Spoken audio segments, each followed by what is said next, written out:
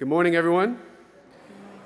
So just to recap, from 2 weeks ago, we celebrated the baptism of the Lord, and we reflected and pondered on the truth of who we are as baptized Christians, and that is the same as Christ, a beloved son of the Father, a beloved daughter of the Father, and that is our identity when we are washed clean in the waters of baptism. And then, as beloved sons, as beloved daughters, we form God's family. And God's family becomes that E word, that's a Greek E word that I taught you last week, if you remember it, right? Ekklesia, right? Ekklesia meaning the people who have been called out of the world into Christ Jesus to be saints, right? That was all last week, right? Called out of the world into Christ to be saints. And so now in our third week, I want to continue this little series on what it means to be a baptized Christian. And so the question we're going to ask today is, what do baptized people do? Right? What do saints do? What do God's sons and daughters do? And so when you ask somebody, what does a saint do? Probably the first thing you're going to hear is pray. And that's right, saints pray, right? But you know, being a saint is more than just sitting in a church all day and praying. Is there something else to what it means to be a saint? Right? And I think that we can look to Jesus in the gospel to see what it means to be a saint, what it means to be a baptized Christian. But first, right, to really understand our gospel, we have to take a trip down history lane for just a moment, okay? And I want to introduce you to two of my friends, okay? They have some weird names, so don't hold it against them. Zebulun and Naphtali. Okay, Naphtali. All right, now. Zebulun and Naphtali. So I want to introduce you to them. So everyone say hello, Zebulun. Everyone say hello, Naphtali. Okay, they're a little shy. Okay, so I'm going to talk about them today. They're not going to talk about themselves, all right? So everyone said hello. Now you know who these people are. Well, who is Zebulun and Naphtali? Zebulun and Naphtali are two people who lived way back in history. And they had a great-grandfather that you might know him. He had a very, popular name. His name was Abraham, right? Abraham. Abraham was their great-grandfather. So we know Abraham. Abraham has Isaac, and he's called to sacrifice Isaac. Now, he doesn't do it, right? But God sees his faith. Isaac has a son named Jacob, right? And then Jacob has 12 sons, which you know if Jacob was in the New Testament, he'd be Catholic. So 12 sons, right? 12 sons. And long story short is these 12 sons and Jacob find themselves migrating to Egypt, right? And they settle there and they grow in number. And so this little family turns into a bigger family and a bigger family and a bigger family. And finally, these 12 families become 12 tribes, right? Become 12 big groups of people who are settled in Egypt, hanging out, enjoying their life. But after many, many years, what begins to happen is that these Egyptians begin to enslave them. And so now they're working for the Egyptian government, so to speak. They're persecuted. They're oppressed. And then this guy named Moses, you ever heard of that guy before? He's pretty popular. He gets raised up by God, and God says, hey, Moses, you go get those 12 tribes. They're my people. You go get them and bring them to me, right?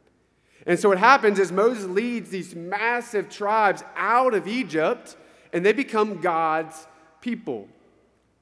And so two of those tribes that he saved, they are the tribe of Zebulun and Naphtali.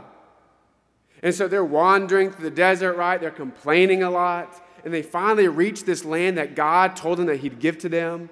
They cross over the Jordan, and they finally say, okay, guys, well, let's make a deal. How about, Benjamin, you go over here. Zebulun and Naphtali, I know you're shy, so how about you go to the north? You just settle up there, right? You don't have to be next to everyone. You go to the north.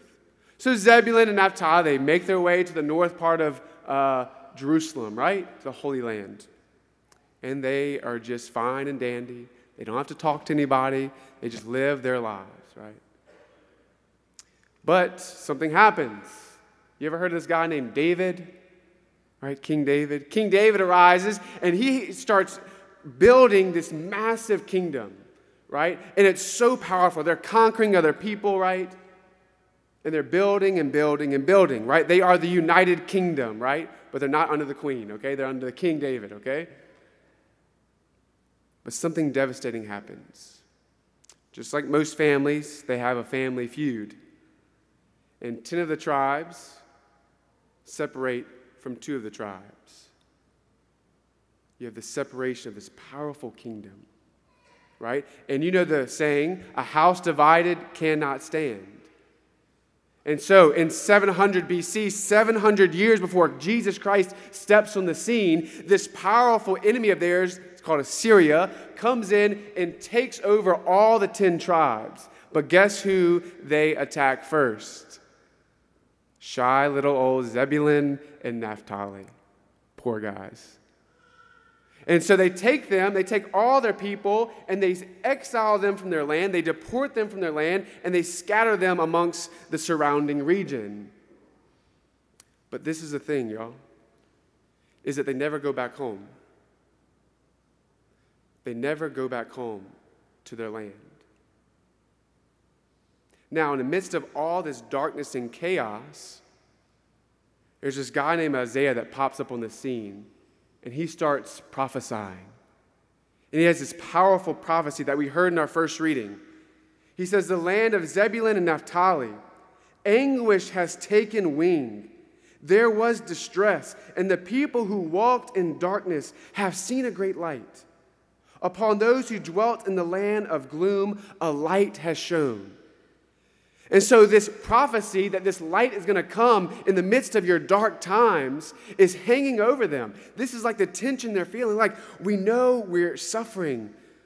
This is not a good time for us. We're not home. But yet Isaiah tells us that there's going to be a light that comes to us. There's hope. There's hope for us. And so that's the tension that we find. They never go back home. Now, my brothers and sisters, now we can look to the gospel, right? Jesus is baptized. He goes into the desert. He's strengthened. He's tested. He's nourished, right? He's trained 40 days and 40 nights. And my brothers and sisters, after he goes into the desert, what's the first thing that he does as part of his public ministry? Matthew tells us. When Jesus heard that John had been arrested, he withdrew to Galilee. He left Nazareth and went to live in Capernaum by the sea. Here we go, ding, ding, ding, ding, ding. In what regions? The region of Zebulun and Naphtali. And what does Matthew do for us? He takes us back to Isaiah the prophet.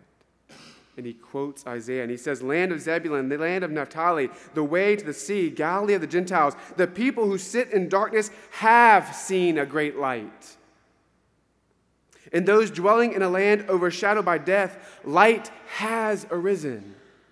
So little old Zebulun and little old Naphtali, right, they've seen the great light, but the question is not is what is the light, the question is who is the light?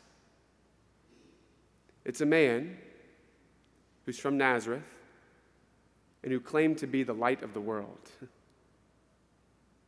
His name is Jesus. Jesus of Nazareth. And so Jesus Christ is the light that steps into the dark times, right? Zebulun and Naphtali are the first to go into exile. And so what does Jesus do? What's the first thing on his mind? What's the first piece of business that he has to take care of? He's beelining it straight to Zebulun and Naphtali and saying, hey, you're coming with me. You're coming with me. You see, in the very place where the exile began, Jesus is beginning to undo the exile. He's beginning to come to gather his people as one for the rest of eternity. And so, my brothers and sisters, I want to look at this in the context of Jesus' baptism. Because Jesus is baptized, and the first thing that he does is he goes and gets trained, and then he goes out. You see, he left Nazareth. That's his home. He was comfortable. He could have stayed in Nazareth. His mama could have cooked him a lot of home-cooked meals, right? He had a good business that he was doing. But he said, that's not my mission. That's not why I came. I came to save the world. I came to bring light into the darkness. And so Jesus doesn't stay in his comfort zone. He goes out into mission territory. And he goes to Zebulun and Naphtali. And he says, hey guys, I'm coming for you and you're coming with me. So let's go back. Let's go back home. And so that speaks to every single one of us, my brothers and sisters, because as baptized Christians, as sons and daughters in the Son, we have to imitate Jesus Christ, which means we can't stay at home. This is our home. But we can't stay here.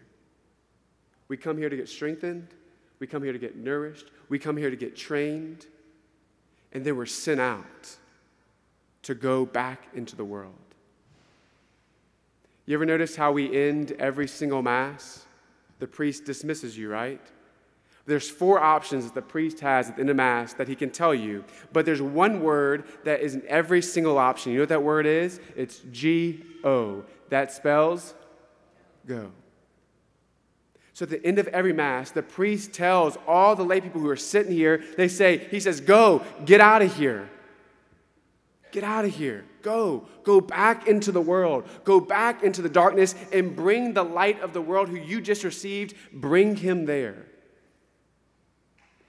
Go to them and say, hey, you're coming with me. I want to show you where my home is. I want to show you where you can find the greatest peace you've ever imagined. I'm going to show you the greatest love you have ever experienced. I want you to experience the person of Jesus Christ, who is the light of the world. That's who we are, my brothers and sisters, is we're not just disciples, we are missionary disciples. We are people who follow Christ, but then are sent out into the world. And if we don't recognize our identity, we become like stagnant water. You know what stagnant water is? It's a dangerous hazard for the environment around it. It creates disease, bacteria, and it affects its environment. And so if we're not missionary disciples, we become like stagnant water, and we become a danger and a hazard to our community and the community around us. We have to be living water, water that rushes into the world. My brothers and sisters, that's who we are. We are missionary disciples. And we have to reclaim that identity and go back out into the world and bring the light of Christ. You know what he said to each and every one of us? You are the light of the world. You are the light of the world. You are the salt of the earth. That's who you are. And so if we do not want to be a danger and a hazard to our own St. Thomas community, if we do not want to be a danger and a hazard to our Long Beach community, we have to rediscover who we are. Beloved sons and daughters of a good Father. Men and women who have been called out of sin, out of the world, into Jesus Christ, called to be saints and missionary disciples, following after Jesus. We're missionary because that's what Jesus was. Our brothers and sisters, let us not fail to take he who we receive and bring him out into the world. Bring him out into the darkness. You are the light of the world. Be who you are.